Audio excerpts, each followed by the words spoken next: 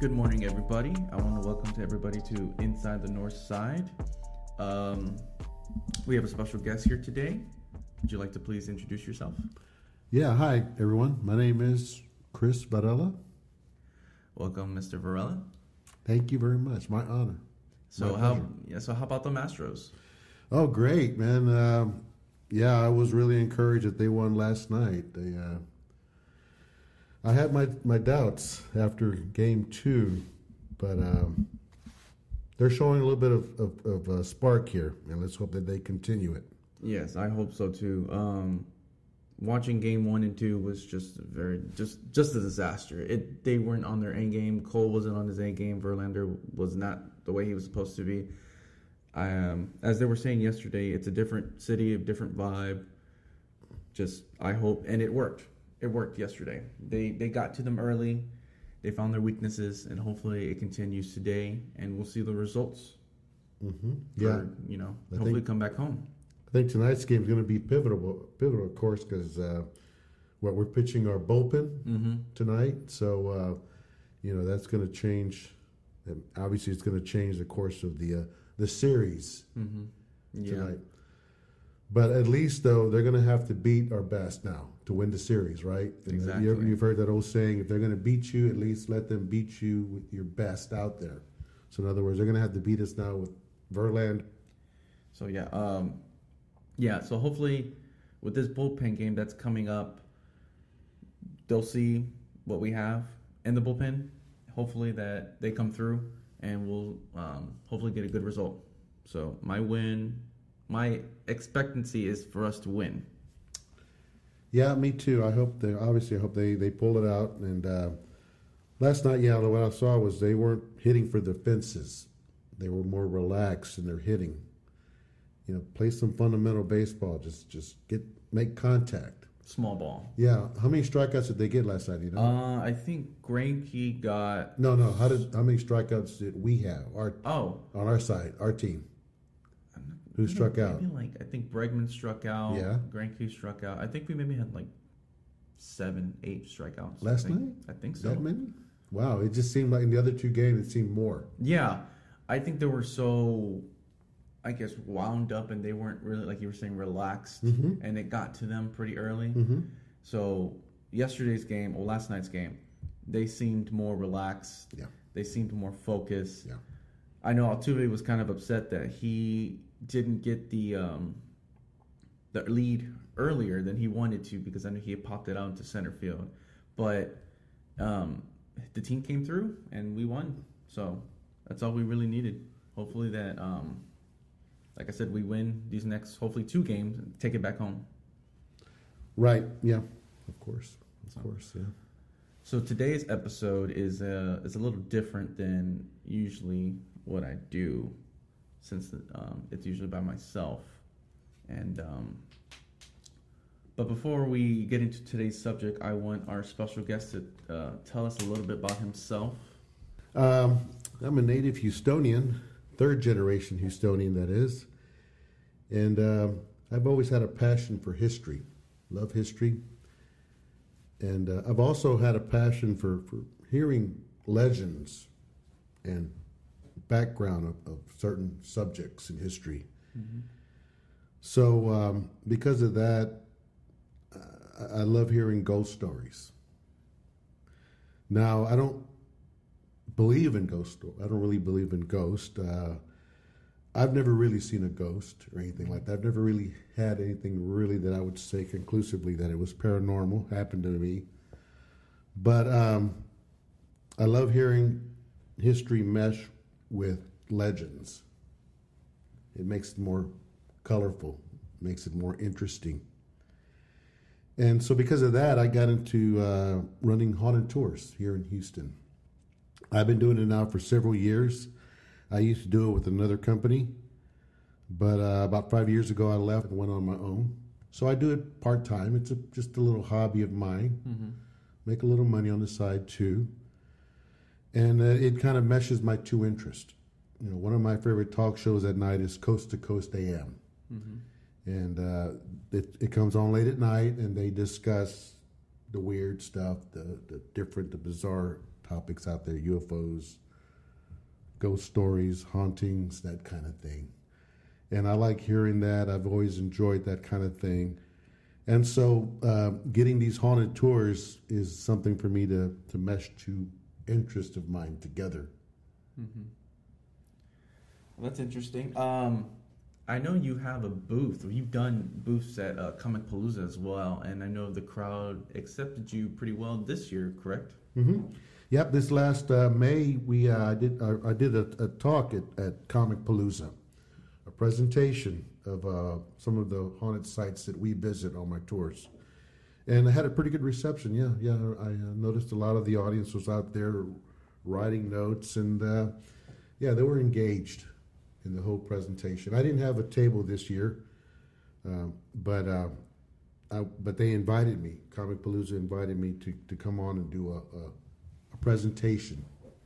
And I've helped you out with some of the booths when you've had to go and do this and that. And he had a really good reception for this presentation. It was very crowded. Nobody really had any seats. I mean, we had people standing against the wall and sitting down. So it was very exciting to see that. Regardless of what you feel about it, if you believe in ghosts or you don't, everybody loves to hear these stories. Everybody has an opinion about them. But, of course, we're all going to pass away one day. So we all want to know what is out there. We have a belief in God, but still, there is still that lingering question: what is out there? What's on the other side? What's on the other side? We hear it, but like I said, and so we all have that. We all want to know what's going on, and we've all lost somebody in our lives, so we want to know, where did that person go to? Mm-hmm. That lingering question. So we all can relate to that. We can all relate to passing on and where it goes to. And so, of course, all of this ties into that. Mm-hmm. Well, I do have a quick question for you. I know that you don't believe in ghosts, and I know you do all these tours. Have you ever had like somebody coming to you in a dream, like a past family member that's passed away? Have you ever had somebody come to you in a dream and like speak to you, or some kind of story that went along with it, and they talked to you or gave you some advice, something like that before? No, not really. My father passed away 12 years ago now, and in those 12 years, I've had dreams of him a few times, but I don't recall ever conversing with him. My mother passed away 5 years ago, and like her, like my father, I've had brief dreams of her, but nothing that they've come back and they've communicated with me with. Interesting. I've had several dreams like that. Really? My grandfather passed away about 4 years ago, and my grandmother passed away about a year ago, and I've had dreams where they've conversed with me. It's really weird stories, things like that wouldn't happen in real life, but they have talked to me, or there's been some kind of actions in the story where it's affected me, and I've seen them, I've gotten to talk to them. Do you have any idea what that means? No, not really. What did they convey to you? Do you remember? I don't remember, but I know it was some kind of positive. So I know it was something positive, and I would wake up and I would be kind of like in shock, like it was real, like it was a real dream. Sure. But sure. Yeah, I mean, I had dreams like that before. I tell you what, now that I think about it, I did have one incident, very real. And here's the thing about these haunted tours. Like I said, I don't subscribe to the paranormal necessarily. I don't, but with that said, some people on my tours have experienced stuff. They have seen maybe an image or a ghostly figure, whatever, or they've heard something. And so, since I've been doing these tours, you kind of develop another kind of alert, kind of another sense. You pay attention to more little subtle things that are going on around you. I do now. Mm-hmm. Like if a light flickers, or if I hear something, I start thinking, okay, well, is that paranormal or not? Mm-hmm. And one story that happened to me was my mother passed away in 2012 or 2013, and she died November the 1st, and my birthday is on November the 3rd. Mm-hmm. So on the anniversary of her death, I went to her gravesite. It was on a weekend. It was on a Saturday, if I remember correctly. And the next day, I was going to lecture at my church. I was going to read. And so I took my reading with me that day to go visit Mom and Dad at the cemetery. And it was the anniversary of her death. And I got there, and I parked next to the gravesite. And I was just going over my reading, just going over for the next day on Sunday. And I noticed at the corner of my eye, there was a balloon just rolling on the grass, a little Mylar aluminum balloon. It was without a string, and it had lost some of its helium, so now it was on the ground just kind of bouncing. I saw it at the corner of my eye and didn't think nothing of it. And I was in the car. I was parked in the car, still looking at my reading. And this balloon just kind of just casually just got blown over to Mom and Dad's gravesite. And it stopped right there on top of Mom and Dad. And so I said, well, okay, let me go out there and take this off. At this point, I thought it was trash. I considered it as trash. Mm-hmm. So I got out of the car, got the balloon, and I'm getting chills right now as I'm saying this. It said, happy birthday to me. Or it said, happy birthday from us. Wow. Because my birthday was going to be on the next day. Wow, that was a really touching moment. And I still have the balloon. Mm-hmm. I took it home. We deflated it. Imelda and I put it on a frame. It's in our middle room to this day. So yeah, it's there hanging up. Happy birthday from us. So I love hearing that story. That it gives me chills too just to think about it. It's just such a funny coincidence that you were there and that it somehow a balloon just came and right there, and it pretty much was like telling your mother and father telling you happy birthday. Yeah, it was, and I really didn't think about it then. I just kind of got it, and I went back to the car, and it wasn't until a few minutes later I said, were they trying to communicate with me? Were they trying to wish me happy birthday? And that was a good one. That was a really cool one. So I guess I can interpret that as them communicating with me. Mm-hmm. I mean, I have to come away with that conclusion. Yeah, I like I said, I love hearing that story. It's a really, really good story, really touching story. So, as we end on the very touching story, let's get into the nitty gritty. Now, I know you're a big Beatles fan, and I know you love hearing the Beatles music. Before we start, favorite album, favorite Beatle, favorite song? Wow, it's hard to say. Well, I guess, my favorite album's got to be Revolver, because that one there is, that's where, to me, they grew up. That's where their music got, it was no longer, I guess, the boy band image, although I never call them a boy band image. I think even the early stuff was really good, very good, brilliant music. But Revolver, I think they took that step more. And that album there, for me, I think set now much of what classic rock is today. A lot of the production that they did on that album is now what, set the ground for how other bands would come into play. And that's when they were going through their quote-unquote psychedelic phase too as well. Yeah, they were getting into LSD and drugs and stuff like that. And they were being more experimental in their music. Mm-hmm. They were, setting the stage, the groundwork for what we would hear other bands later on. It's amazing how much of an impact they've made in the 10 years that they were together. Mm-hmm. So many albums, so many songs have just affected countless genres, countless bands. It's quite amazing how four guys from Liverpool pretty much turned music on its head.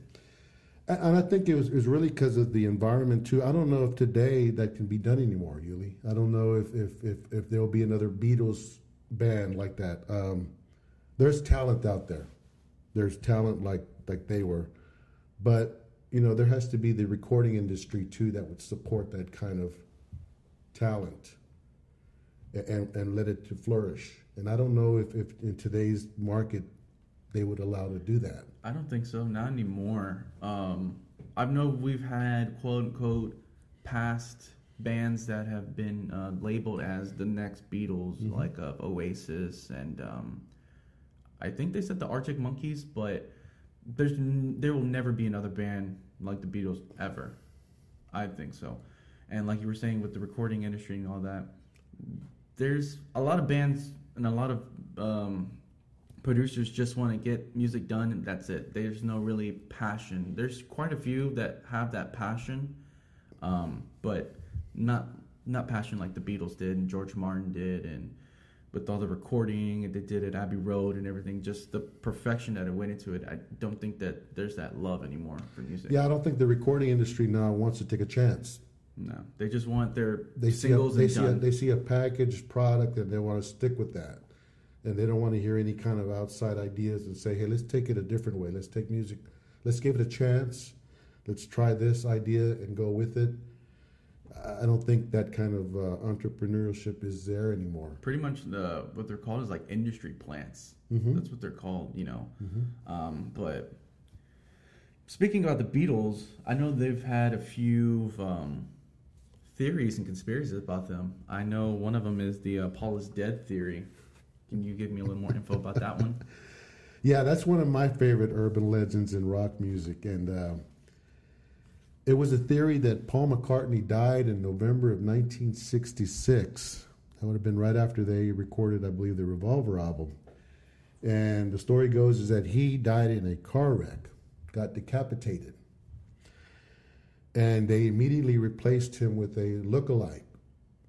And apparently this lookalike had won a talent contest. So he had the demeanor and he had the whole musicianship of Paul McCartney down.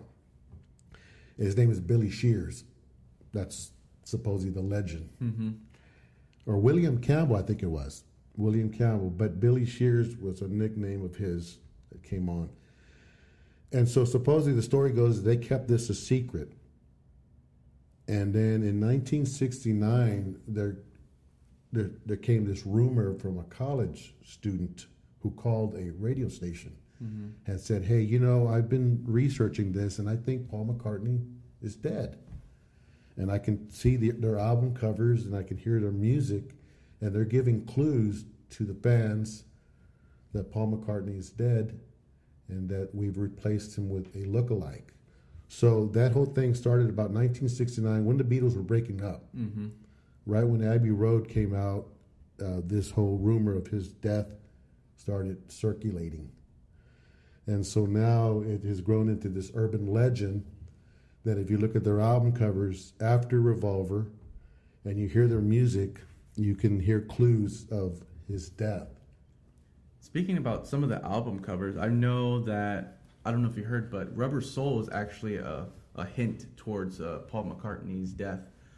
They say that since the cover looks distorted a little bit, Mm-hmm. that what the Beatles are looking at, they're looking at Paul in the grave, and that the lookalike is looking at him. That's one of them I've heard. I know one of them is the Revolver, actually, too, has some sort of hints. I think in his ear, in Paul McCartney's ear, there's something. I forgot what it was, but I know Revolver has something. Sgt. Pepper is a really good one that has some hints toward it. If you look on the album cover of the, was it the clay models or statues The of the wax Beatles? model- The wax models, yeah. Ringo has his hand on McCartney, and they're looking at the grave. So that's really interesting. And I know the main one is Abbey Road, of course. And what they say is that if everybody knows the Abbey Road cover, it's very iconic. Everybody knows when you walk down the street and those little white lines, you want to imitate Abbey Road. I know I do that. But the legend is that Lennon, he's dressed in white. He is the priest, quote unquote, and Ringo's right behind him. He's the Undertaker, and then of course McCartney is with no shoes, so he is the dead body, and Harrison is behind him, all dressed in denim, and he's the grave-digger.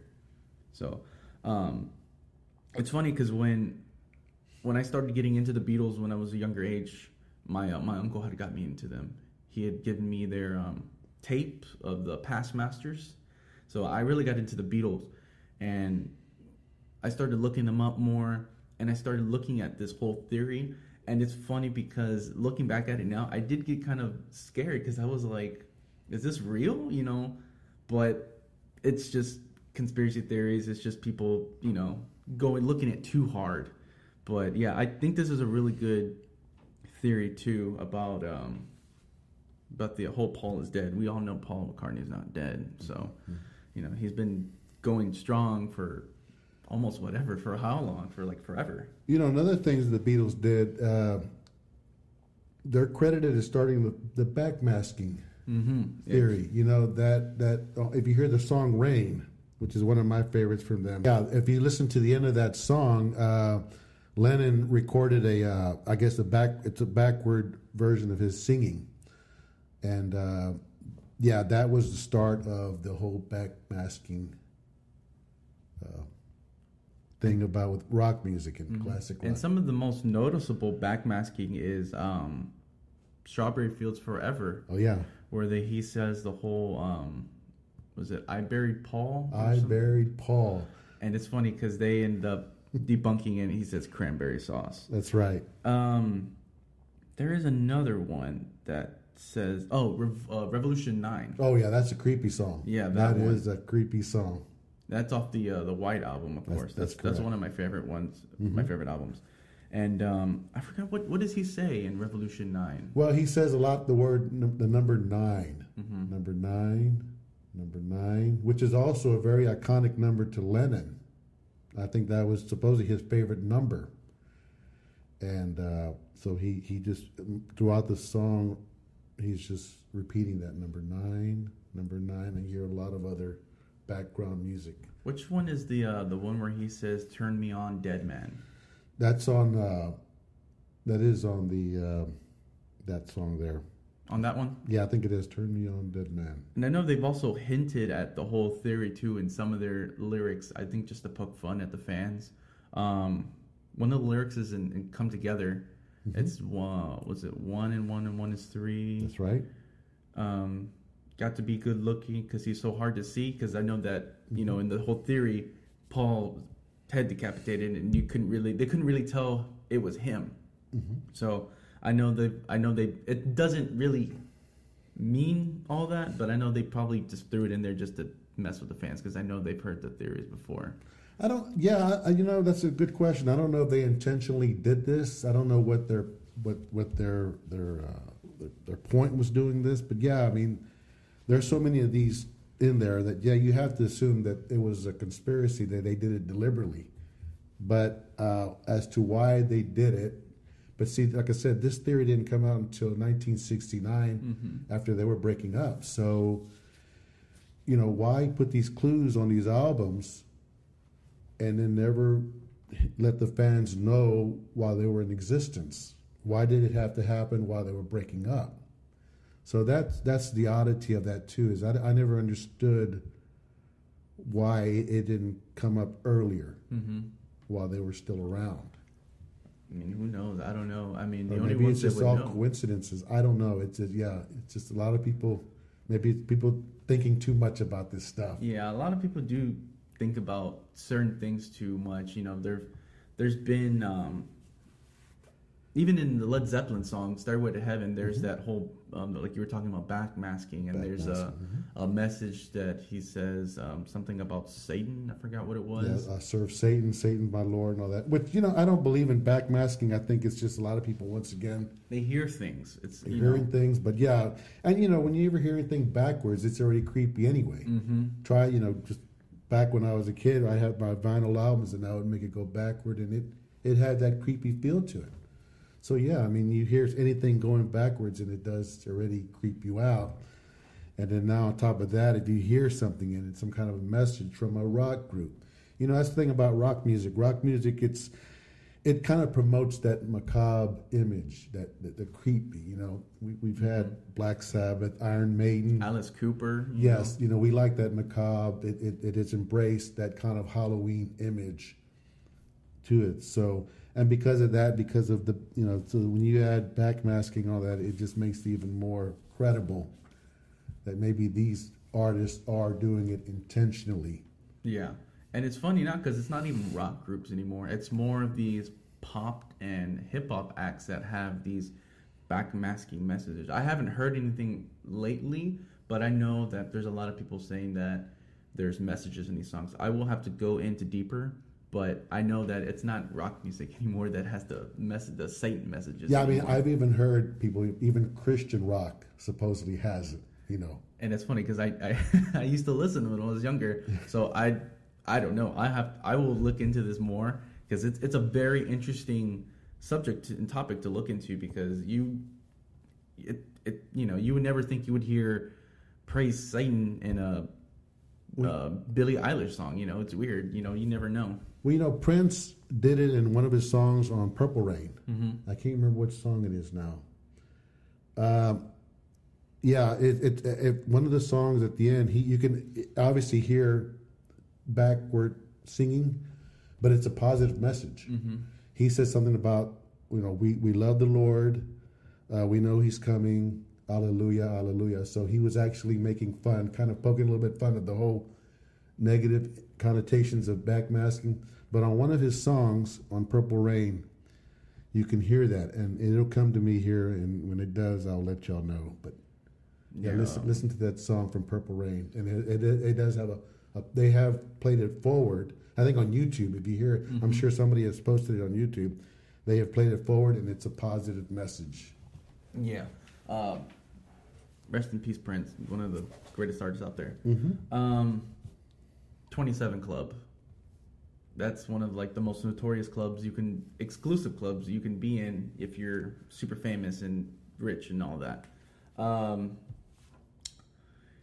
Some of the most noticeable, let me look for my notes that I have. Some of the most noticeable members of this 27 Club are, of course, Amy Winehouse. Everybody knows she died of alcohol poisoning, but some might say that she was actually planned, like it was a setup for her to do that because of the whole decline that she was going through.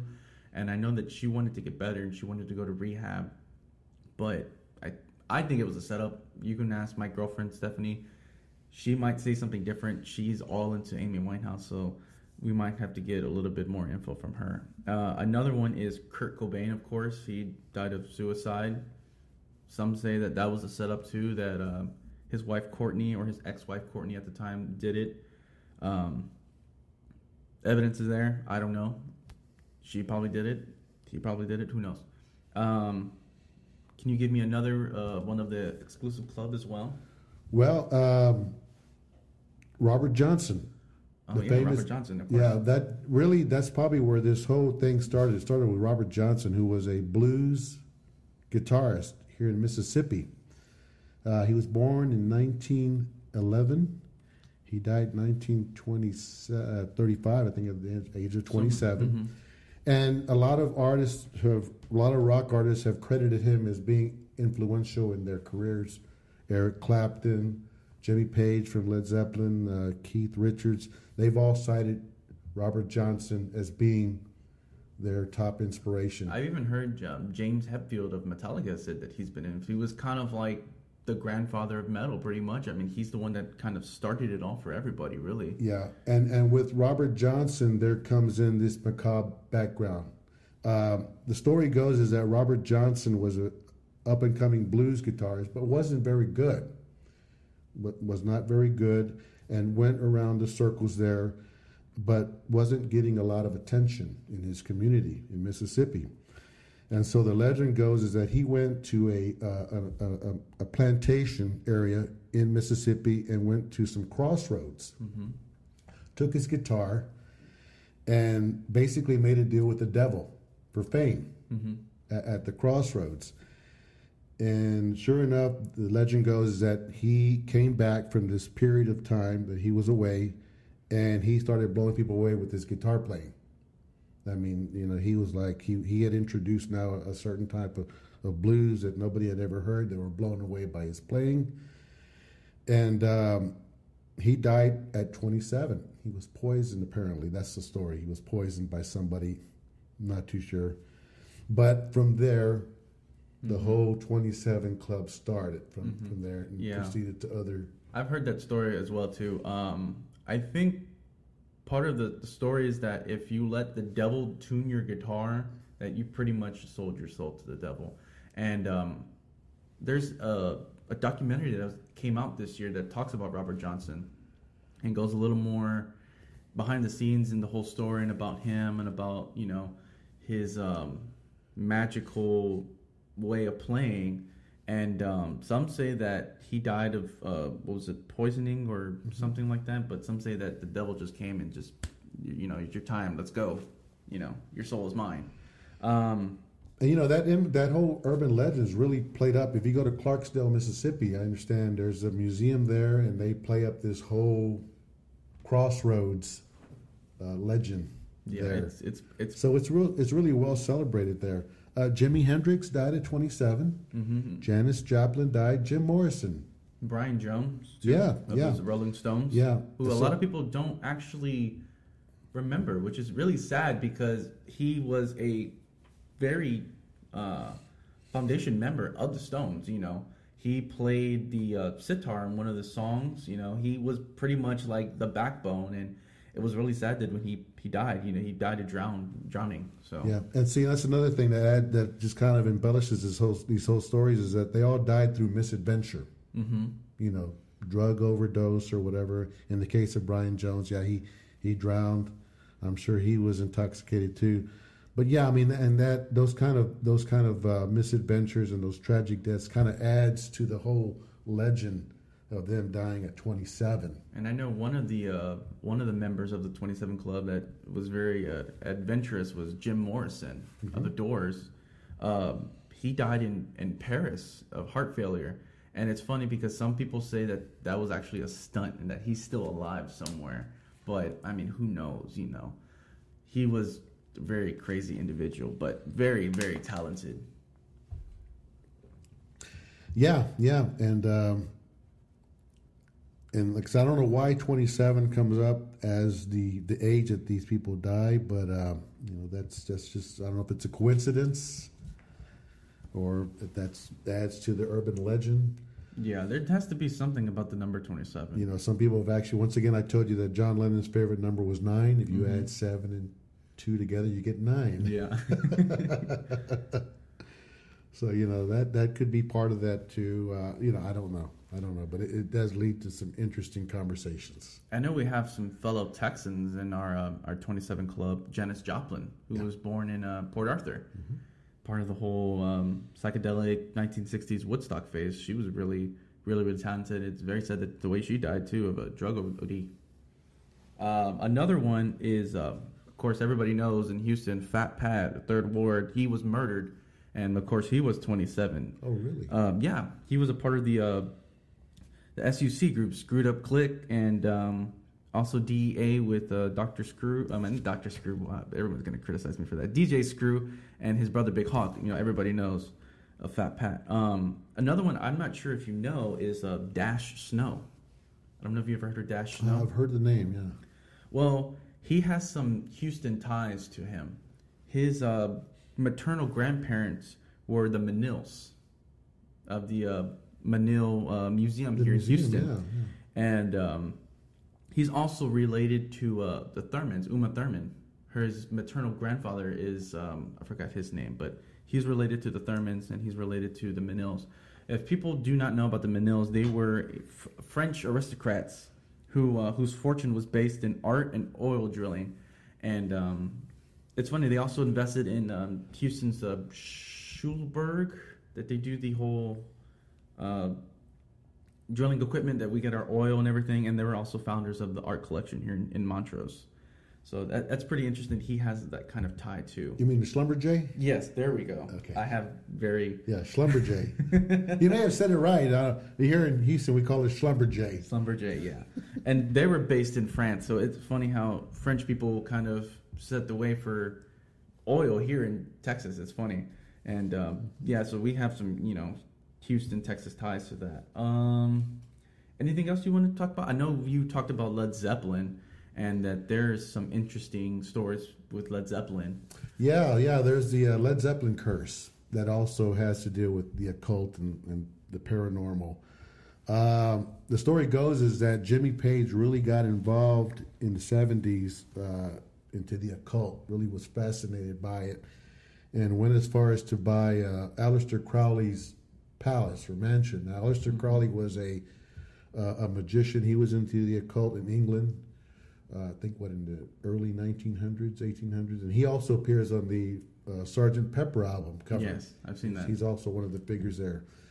So Jimmy Page bought his mansion in the early 70s, and so after that, a lot of tragic things started happening to the members of Led Zeppelin. Robert Plant, their singer, was in a really horrible car accident, and he almost lost his life, and as well as his child and his wife. And he was in a wheelchair for a while. When they recorded the Presence album, he recorded in a wheelchair. So that happened to him. Oh, I didn't know that. Yeah. He was in a wheelchair when he recorded that album. And Jimmy Page really got into heroin big time at that time. He was an addict, and apparently he went into a coma. Luckily, they revived him, but because of that, he almost lost his life. And I know he was. Story goes that he did some music for a satanic movie. I think that's what it was. Yeah, something about Lucifer Rising. Mm-hmm. There was a story too that supposedly the producers or the director had approached him to do the music, and it didn't happen. And so that also adds to the curse, is that the producers or the directors cursed Jimmy Page for not, helping them with the soundtrack. And it's funny because me and my cousin, shout out to my cousin Josh, my uncle, who was an ex-pastor or preacher, he didn't like the idea of us being into rock music, which is really weird because he liked Santana and Black Sabbath, and so he thought we were just being very devilish. So he showed us this tape. It was called Hell's Bells, and it was telling about all the satanic stuff in rock and roll music.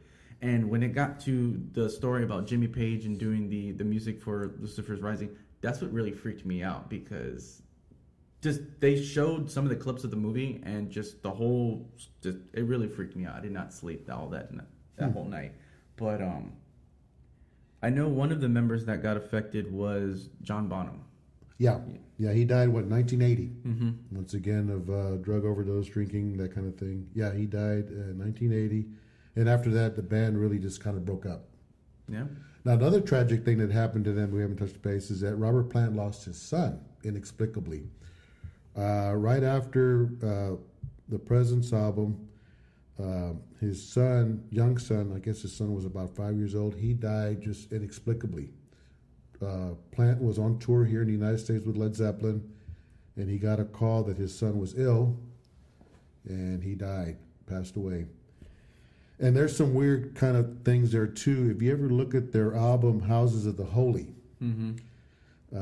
that was an album that came out, I think, in 1973. And on the album cover, there's children on the album cover, and they're very blonde, very light-skinned. Now, Robert Plant's son was like that. If you've ever seen the movie Song Remains the Same, it was kind of like a documentary that followed them. I've seen it. There's an early portion where you see Robert Plant's family. They're at his ranch, and one of his children is there, and you remember the child is blonde and very light complected. It's very reminiscent of the album cover from Houses of the Holy. And when you open up the album cover, you see what appears to be one of the adults of this group holding up a child, almost like sacrificing this child's body. So it's very ironic to see that image and then to know that in a few years he was going to lose his son, who looks like those children from Houses of the Holy. Yeah, this artists in the 70s were really crazy with some of these artworks. Yeah, they really went all out, and yeah, some of the artwork was really elaborate, and yeah, it really makes you think. And that's one thing I kind of miss now too, is that the album covers. You know, we're in CDs now. Even that now, are we even into CDs anymore? I mean, CDs are pretty much gone now. What they're doing is digital downloads, and it's sad too that, you know, to think that our future generations will never be able to hold a CD and, you know, look at it. I remember when I first got my first cassette tape, and that was something special. You know, and when I got older, I bought my first CDs. My first two CDs were Van Halen and Stevie Ray Vaughan's Texas Flood. R.I.P. Stevie Ray. But yeah, it's sad that they'll never get to hold that physical copy in their hands, and it's just digital. I mean, I love digital, you know, but I also love having that hard copy. And it's funny too that vinyl's coming back in a way too. Their sales have been better than CD sales. It's crazy, and I like the whole thing that we're going back retro. It's really cool. Do they sell these vinyls with album covers on them? Yeah, it's pretty much like the reissue of the album cover. Okay, so it's the same thing and everything. You see, yeah, and for me growing up, the album cover too enhanced the music listing. I would open it up and look at the images on there, so it would add to my listening experience of that album. So like you, yeah, I missed that whole art, the album cover art that was on there. Yeah. Well, let's take it back a little bit. We talked about the Beatles. We talked about, you know, 27 Club. We talked about, you know, Led Zeppelin. Let's talk about a person that we know here in Texas too, Buddy Holly. Oh yeah. And that Curse. I know you know a little bit about the Curse. Can you tell me a little bit more about the Curse? Yeah, it's one of my favorites actually. I love hearing about it. I just learned about it some years ago on that talk show, Coast to Coast AM, and I've really liked it. The story goes is that in England, in the late 50s, there was a gentleman named Joe Meek, and he was an upcoming record producer, sound engineer, and kind of a contemporary to George Martin of the Beatles. And so he recorded a few hits. Actually, he is credited with producing the first #1 song in America from an English group. It was an instrumental. It was called Telstar. But yeah, even before the Beatles, he had produced a #1 hit from an English band in America. So he had a couple of hits, and he was producing a few bands here and there. There was also a darker side to him. He was obsessed with communicating with the dead. He was into that kind of thing. Since he was a sound engineer, he would set up the story goes, he would set up tape recorders in cemeteries or different places to see if he could hear the dead communicating back to him. And he would conduct seances as well. So he was very involved in that. But he was also very fascinated by Buddy Holly, loved Buddy Holly's music, and was really enjoyed it, and tried to get to produce some of his music, but didn't happen. And by the way, Joe Meek also had an opportunity to produce the Beatles. Oh, really? Yeah. But the story goes is that when he was approached by Brian Epstein, hey, what do you think about these guys? Joe Meek said, nah, I'm not interested. These guys are not going anywhere. Well, he missed that opportunity. And supposedly also he had an opportunity to record Rod Stewart. Oh, wow, Rod Stewart. Yeah, but the story goes there too is that he was hearing Rod Stewart in the recording studio, and he went in and closed his ears up and said, no, you ain't going nowhere. So those are two mistakes that he made in his career. Imagine, if he had produced the Beatles. Oh, wow, yeah. Where he would have gone. Very interesting. Yeah, and he was kind of like that. He was that kind of an innovator with sound. You know, he was willing to, any little noises like that, he would record it, and he would experiment. Kind of like with Brian Wilson and the Wall of Sound. And exactly, all that too. That's right. He was credited with kind of like the Wall of Sound. They had in England they had a different kind of movement. Like Bill Spector had in America, he had the Wall of Sound with Brian Wilson. in England, Joe Meek and George Martin, they were also developing a certain sound in England. So they were kind of competing with that. Anyway, so let's get back to Joe Meek and his fascination with Buddy Holly and communicating with the dead. Let's go back to the late 50s here. And the story goes is that Joe Meek was involved in a seance. And in this seance, he received a message from the other side that Buddy Holly would die on February the 3rd. So, of course, he got very distraught about it and approached Buddy Holly and said, Buddy, avoid February the 3rd. You know, something bad's going to happen to you. So Buddy Holly kind of like blew it off and said, okay, whatever. And lo and behold, February 3rd came and went. Nothing happened to Buddy Holly. Now, this was the year 1958. So Buddy Holly went on.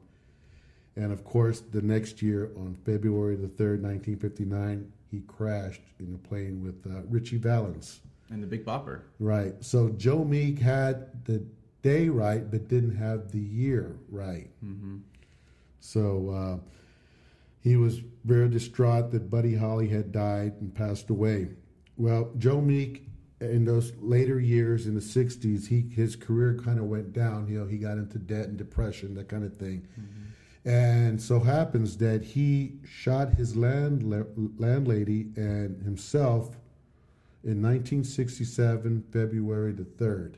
So 8 years to the day that Buddy Holly died, he committed suicide and killed his landlady. He went he went mad. That's a coincidence. Yeah, he went into madness. He just and had and it said shot his landlady and then shot himself on the exact day that Buddy Holly died, February 3rd. So perhaps the message he got from the other side would have been for him too. Right. I don't know if you know this story but I know Buddy Holly and Waylon Jones were really close friends, you know. And story goes is that they were hanging out, drinking a beer and stuff like that. And Buddy had told Waylon something, and Waylon replied, "Well, I hope your plane crashes." And I think it was on that day, and not even a couple hours later, he ended up crashing. And that kind of affected Waylon because he felt like he was the one responsible for that. So I don't know if you've heard that story. Yeah, I think I have. Now that you bring that up, I kind of remember something hearing about that. Sure. Yeah, I mean, I'm sure Waylon, obviously he regretted saying that. And he actually, he passed away, just some years ago? Yeah, he lived a longer life than Buddy Holly. And he was supposed to be on that plane too, right? Yeah, he was supposed to be on that plane. And I think he got sick. I think the story goes that he was sick with the flu, and so he took the tour bus, to their next gig. And then I think that's when Richie Valens jumped on. He said, I want to get to our place faster.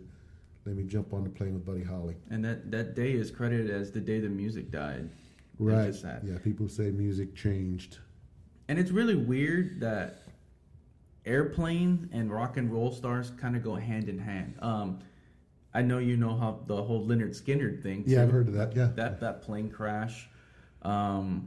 Do you know a little more info about that? I know, but I feel like you know a little bit more. Not really. Supposedly, if you look at their album cover, right? I think their album cover, their last album cover, I can't remember the name of it now. Second Serving or Second Helpings, something like that. They're standing in front of a fire, like a big, huge fire behind them. And some people think that that's the plane crash. Yeah, because most of them didn't make it out. I mean, a few did, but a lot of them didn't really make it. And I think one of the last surviving members passed away not that long ago. I think it was the guitarist. Yeah. Another famous plane crashing is the one of Stevie Ray Vaughan in 1990, right, or 91. Was that a helicopter crash? Or? It was a helicopter crash, but I guess we can kind of throw it in that. Now, how old was Stevie Ray Vaughan when he died? He was in his mid-30s. Okay, so he wasn't 27. No, he was not 27. But the story goes is that he played a show in Colorado, I think, and that they were supposed to go, or he was tired. He wanted to go back to his hotel, but it was meant to be for Eric Clapton. But Eric Clapton was like, "No, just go ahead. You're tired. Just go home. You know, I'll take whatever else." So he ended up taking that spot, and he ended up crashing a couple hours later. So I know that kind of affected Eric Clapton as well, because it kind of felt like it was meant for him too. But yeah, it's really weird that these airplanes and helicopters go, with rock stars. It's funny.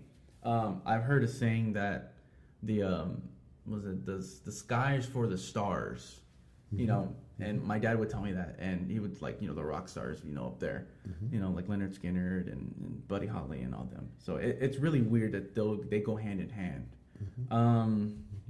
I know that we have some local stories here in Houston, not rock stories, but I know we have some local legends and stuff like that. Can you touch on some of them? Well, I don't know. Like, give me some. Like, some I know leads, my favorite one is about the Goat Man, or the. Oh, you want to get into the haunted tours now? Let's get into some of the sites stuff. that I visit or get guests out there. Okay, yeah, there's a road out in near Channelview called Van Road, and it's a deserted road. It's really kind of desolate, and it curves around. It stretches for about 2 miles, and it goes under. What's the name of that highway out there? I can't remember now. And the story goes, well, back in the 70s and the 80s, there was sightings of the Goat Man, which is a half man and a half goat. The top portion of him is a goat, and the bottom portion is a man. And if you ever drive down Van Road, it is kind of creepy out there. A lot of it is still wooded. Mm-hmm. There's some development now. There's been development there, but there's still some stretches on it that are wooded, and it leads to I think to the San Jacinto River as it feeds into the Gulf. But the story goes, that if you go back in there, there's been some sightings of the Goat Man, and the Goat Man's been seen in other areas of the country. I think up in Dallas, there's a Goat Man's Bridge. Mm-hmm. That if you go up there at night, you can see him as well. So, yeah, Houston is not the only area where the Goat Man has been seen. So, yeah, we've driven down there, and it can get pretty creepy down there at night. It does. There's a lot of roads here in Houston that are kind of creepy too, Yeah, the other one is Patterson Road. It's up in Bear Creek Park. Mm-hmm. It goes right into the middle of Bear Creek Park, and it's a stretch of, it's just a straight road that connects two other ones, and it goes in the middle of Bear Creek Park, which is a huge park. I've been to Bear Creek. It's really huge.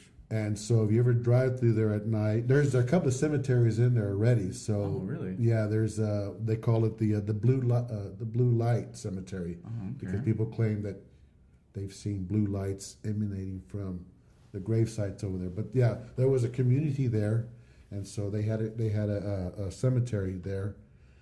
And it's still in the park. And I've actually taken people in. You can go in there and we can actually get to the cemetery itself. Mm-hmm. But on Patterson Road, if you drive down it and you go to a bridge, the story goes that you park your car there and you turn off your lights, and at night you'll hear tapping on your car. Mm-hmm. And some people attribute it to Civil War soldiers that are passing through there. The legend goes is that there was some kind of a Civil War skirmish there with Union soldiers and the community that was there, who were more sympathetic to the Confederacy. Mm-hmm. When I've researched the story, I find no credibility to it. There was no skirmish there. So whatever people are hearing there is probably not Union soldiers marching by. I don't know what it is. Somebody's wild imaginations. Yeah, but that's a good stretch of road there because it's dark too. It's in a wooded area, and it's really neat to go through there at night. I know a lot of people jog there, so if you go and jog through, go through Patterson Road, check it out. And by the way, I recommend that you never go to these sites alone. Mm-hmm. Don't ever go alone, because when I do these tours, we have actually encountered real perils there. Mm-hmm. We've run into some people there, maybe some homeless people there. Some people that are just wandering. Real people. They're not ghosts. I know that because I could touch them. But yeah, don't go through there at night. alone. Please don't do this alone. This is these places are desolate, remote, so you don't want to be out in remote places at night. Yeah, you heard him. Don't do it. Don't try to be a hero. No, look me up. I'll take you through there, and I recommend that we go in groups. We know, like I said, it's strength in numbers. Exactly. Yeah, the tour I'm doing tonight is going to be 12 persons, so I feel more comfortable with that. I like the UFO story that you told at the Comic Closet. That was a really interesting one, too. The Cash Landrum incident, that's a really good story, too. It's one of my favorite UFO stories. And once again, I don't believe in UFOs coming down. I did a lot of reading on them, but I'm not convinced that they're coming down to visit us. But I love these stories again. The Cash Landrum story goes is that Betty Cash and Vicki Landrum, they were mother and daughter and mother-in-law, and they lived up near Crosby, Texas, and up towards north of us, up there. And this happened in 1980, December of 1980, where they were coming from one little town, and they were coming back to Crosby or Dayton. They were going to Dayton back, and they were coming back from a bingo night. And they went down a road, and when they got down this road, they saw this object that was kind of like bouncing up and down, a huge lit object, almost like a large balloon that was just bouncing up and down the air, and it would radiate some kind of fire or radiation from it, and it would push back up, and it looked like it wasn't distraught. It would look like it was kind of like having trouble staying up. And the story goes is that it went actually over their car, and it showered them with radiation and that kind of thing. And what makes this story even more intriguing is that they claim that they saw 12 Chinook helicopters escorting this object as it went into the woods, and they never saw it again. And they tried to sue the federal government for their damages. Apparently, they developed skin cancer, and their car was also damaged from the radiation from this object that was bouncing up and down over them. But it was dismissed. There was lack of evidence for that. They have passed away, but the son is still alive. The son, he's got to be probably now in his 40s. His name was Kobe Landrum. And he still, to this day, says it happened. I was there. I saw it with my mother and my grandmother. But it was a famous case. It was well documented nationally. And there's been some coverage about it. I know that Unsolved Mysteries, the old television show, they did a segment on it. And there's been other UFO documentaries that have covered it. So it is the most well-known UFO incident in the Houston area. It's called the Piney Woods UFO incident. Piney Woods. It's funny because just recently, a lot of people have been into UFOs. I don't know if you've heard, but there was a group of people this one guy made a group page on Facebook to raid Area 51. And he didn't think it was serious. He put it out there just as a joke, but it kind of took wind, and it snowballed into what we call a meme, and it just got bigger and bigger and bigger. And it's funny that it actually went through. Yeah, there was groups of just hundreds of people out there. It was really insane.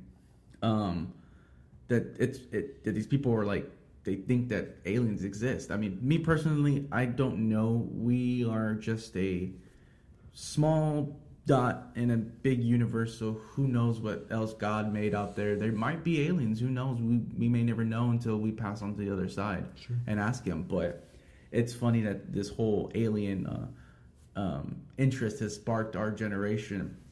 Everybody knows about Tom DeLonge, the ex-lead singer of Blink-182. He pretty much left the band just to go and UFOs and just research about aliens. And he has a show on the History Channel that talks about that. And just recently, I think the U.S. government had said that he had released some pictures that shouldn't have been released that kind of prove that there are existence out there. And he was like, well, I'm right, because if everybody knows the story, he left Blink 180. Oh, he didn't leave, but while he was in Blink 182, he got very interested in aliens and UFOs. That it affected his work, of course. There's a song out there called "Aliens Exist" and on one of their albums, and it kind of took a toll on his life. And it pretty much was like, it's either us or your crazy UFO stories. So he chose them, and it's funny that he's been proven right. Well, Sammy Hagar. Mm-hmm. Oh, of course, that's another story. He claims that he was abducted by an alien. Yeah, mm-hmm. I don't know too much about it, but I've heard. Yeah, he claims that he's been abducted. I mean, he probably was. I mean, he's kind of crazy. You know? I don't know how serious he is, but yeah, he claims that.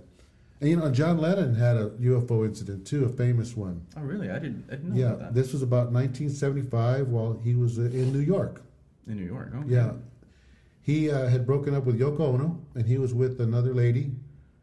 And the story goes is that he was looking out of his balcony and saw a UFO. And it hovered there for a while. And he got his girlfriend to go out there, and they both saw it. And he claimed it was pretty big. Pretty big. And I think he said he saw windows or something in it, and it was big. It was close enough that he could see the windows on it. And what's that song he does? What's that?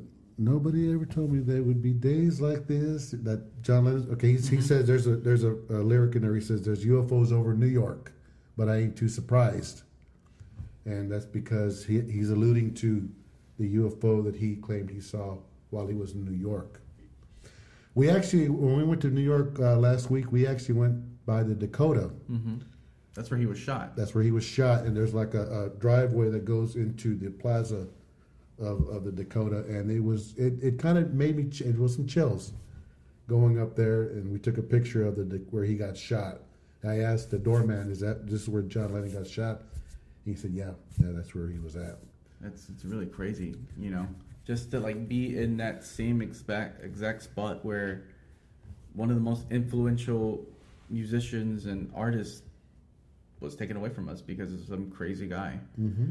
And I know you said that some people say that they see his ghost or something like that. Yeah, actually, the Dakota people have claimed that they've seen his ghost there. Yeah, that's one of the haunted places. Yes, of his is there.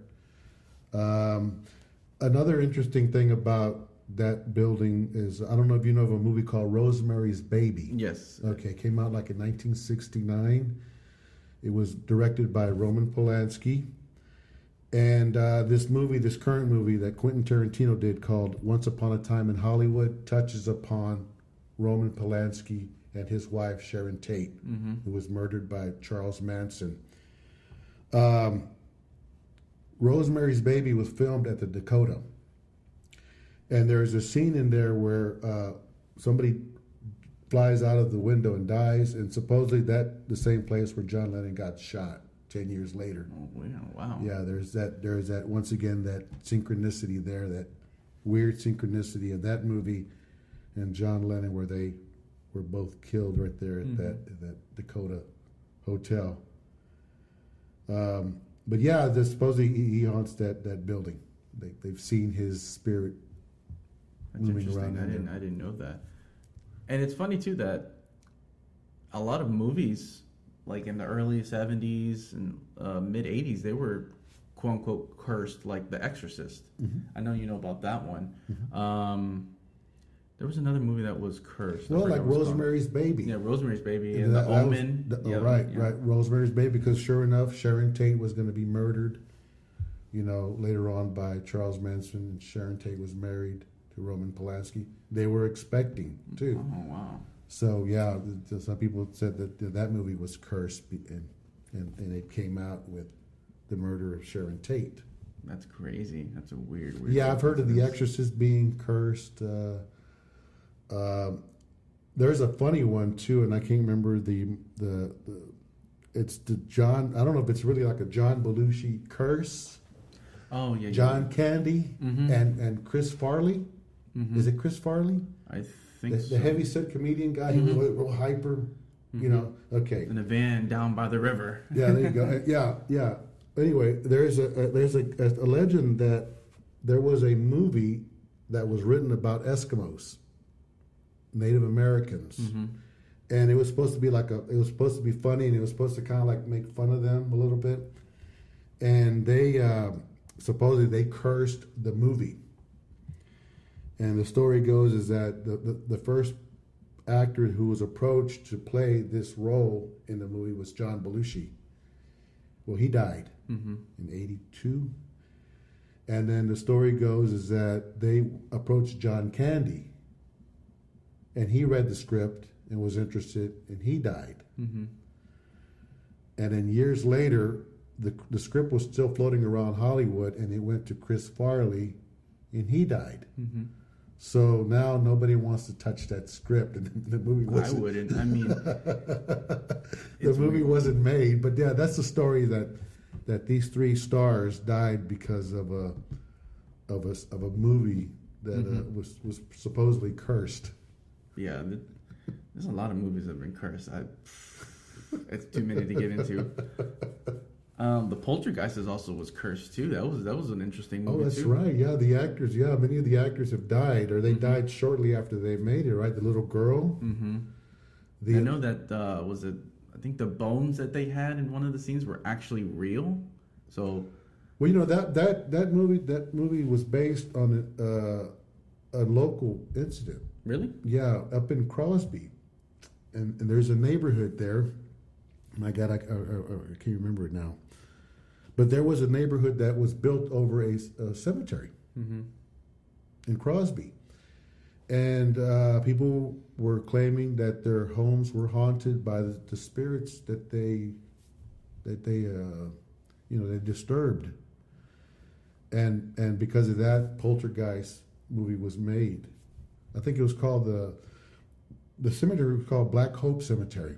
So any of your listeners want to research, I think it's called Black Hope Cemetery in Crosby, and you can read about that whole legend and the curse and how it ties into Poltergeist. And it's crazy. I didn't know about that either. I didn't know it was based off of that. Yeah, and that actress too. That actress that came out in Poltergeist, she was the middle child, or she was the older child in the movie, and she was murdered by her boyfriend shortly after the movie. Ooh. So that was part of the curse, the Poltergeist curse too. Is that she was murdered by her boyfriend.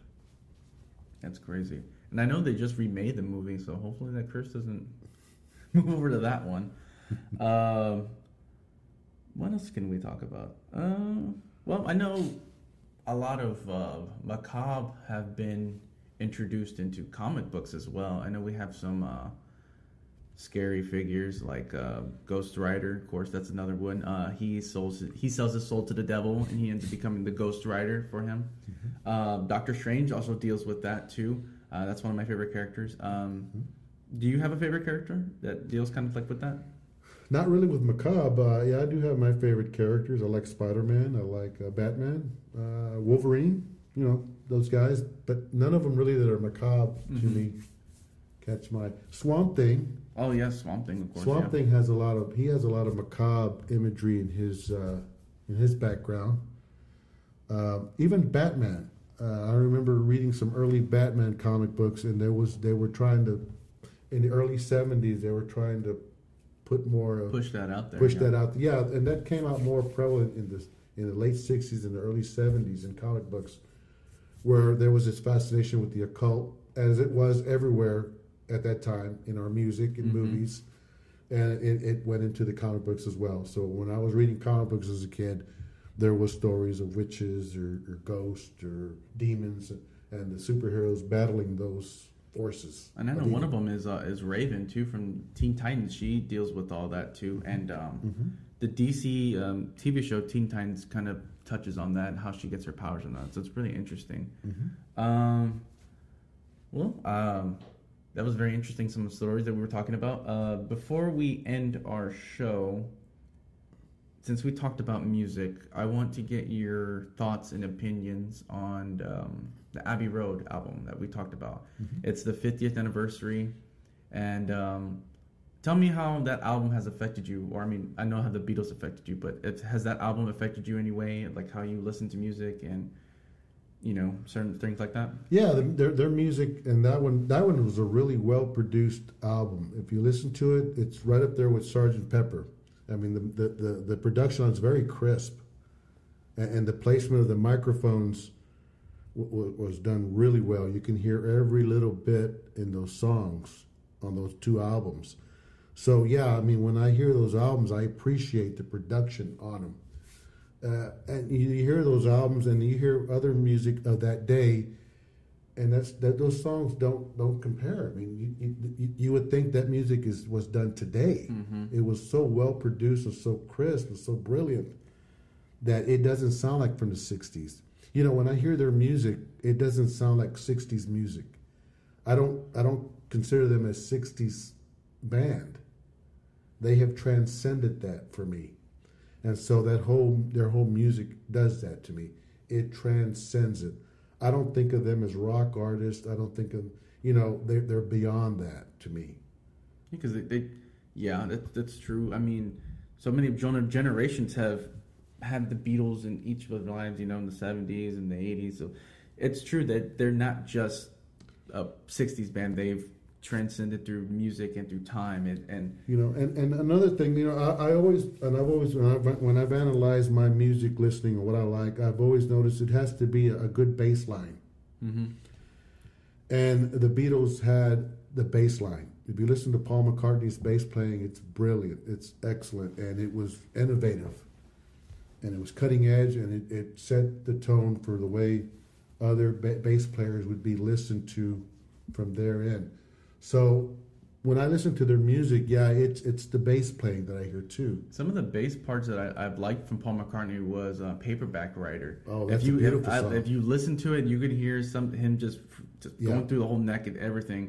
Mm-hmm. Rain too has a beautiful bass line on it. Really nice. Come Together, Taxman. Paul McCartney was really... Well, he is a really, really good bass player and a really, really good. He was perfectionist, quote unquote. He was. I actually think he's underrated as a bass player. I mean, when we think of bass players, we don't think of Paul McCartney because he's so up. He's so, I guess, I don't know what to say, but he's top tier. we don't think of him, but he is an excellent bass player. And he's not some of those bass players like at the time where they just kind of just stood there and just plucked at 1-2 strings. No, he kind of just went through, and it's funny because he wasn't even supposed to be to play the bass. He was a guitar player, and their bass player at the time, Stewart, I guess he had left the band to pursue art, and of course he had passed away, and McCartney took his spot. So he kind of... Stu Sutcliffe. Yeah, there we go. And he kind of took his playing and transcended into bass, which helped out and kind of was the backbone to a lot of the songs. Yeah. So... I think he's very underrated as a bass player. And and he made the bass a forefront instrument that wasn't done before. Mm-hmm. He made the bass now an integral, important instrument to hear in pop music. And also the drums too. I mean, Ringo was very simple, but he kept the beat, and like him and McCartney were just the foundation of the song. Mm-hmm. If one slipped, the whole song was just, ruined. Yeah, people kind of make poke fun of Ringo, but yeah, some of his drumming is really good, really intricate, and it really fit well with the band. And he has said that. He said, I'm not I just follow as a drummer. I'm not a drummer. I don't do solos. I don't like doing solos. I like to just accompany, and that's what I was there for. I accompany the other guys. And so that was his purpose, and he really did it well. Yeah, I love some of his drumming. I love it actually on the Abbey Road album, the Golden Slumbers melody, where he does the little things on the tom, on the bass, whatever. I'm not really a drummer. I'm more of a guitarist, but I love his drum part in the melodies. And so he's one of the most influential drummers out there. You wouldn't think, because he just very simple, keeps with the beat, not. Like you said, he doesn't do solos. He's not a Keith Moon. So, but he's very influential into a lot of what we have now too, actually. Yeah, listen to A Day in the Life. The drumming is really good. It's real subtle, but it's back there. But if you hear it, it's really good, really good. And I think his favorite drumming on a Beatles song was "Ron Rain." He has said that was his favorite drumming. So listen to that song too, and listen to the drumming on that, and you get an idea of what kind of a drummer he is. Yeah, you can kind of pinpoint too his drumming if you listen to and like you can, of course, the Beatles songs. There's some songs he actually didn't play on that I've heard that McCartney actually took in place, so you can kind of tell that it wasn't him. But if you look at some of the songs that he's featured on, you can tell it's Ringo because he has that certain style and that certain sound. So it's really amazing how you can just pinpoint, somebody like that. Same thing with Harrison too, George Harrison, and the way he played was very different. Some of the players, because he was, I guess, more of a lead, but he kind of did rhythm. And just the way that he recorded and the way he wrote some of the songs kind of fit that style too of the Beatles, because I know he was the youngest member. Yeah, once again too, he when we think of top guitarists, we don't think of him necessarily. Think of Jimi Hendrix, Eric Clapton, Jimmy Page, Santana. Yeah. George Harrison we don't think of him either like that, but he was also an accomplished guitarist as well. He's actually one of my favorite Beatles. A lot of people pick McCartney or they pick Lennon. Mm-hmm. Nobody really picks Ringo, which is really sad. But I pick Harrison because I see myself in him. I'm a guitarist too, but the way his personality came through. His music is just very inspiring, and that's what I aspire to be like George Harrison. So and you're not alone. I mean, some people said some of the best music they did was theirs. I mean, John Lennon has said that his favorite song on the Abbey Road album was "Something." Oh yeah, "Something's" a very, very which was written song by George Harrison. So yeah, I mean, you're not alone. There's people out there who think he did some of the better songwriting. "Here Comes the Sun," and some of his solo work after the Beatles was really good too. So actually, I think he had the first hit after they broke up from the former Beatles. He had the first number one of them. Well, yeah, I think he's the better Beatle. I mean, someone you can criticize me, but I think he's the better Beatle. Speaking of Beatles, I know there's the whole fifth Beatle discussion. Yeah. Who's the fifth Beatle? Yeah. There's Pete Best. There's Stu. Who is the name of the one that's from Houston, actually? Billy Preston. There we go, Billy Preston. Sorry, I forgot about that. He's actually considered as the fifth Beatle. Yeah, he had a couple of hits in the early 70s. And you can tell some of his work on Abbey Road, too. He played the keyboard. Oh, so it's very... If you hear the keyboard on there, that's Billy Preston. Abbey Road, much of the Abbey Road album has his keyboard in it. I think on Let It Be, he also had the keyboard in that song, too. So, yes. Was he on the rooftop? No, he wasn't. No, he wasn't. He wasn't. He never. I don't think he ever appeared with them live. As a band.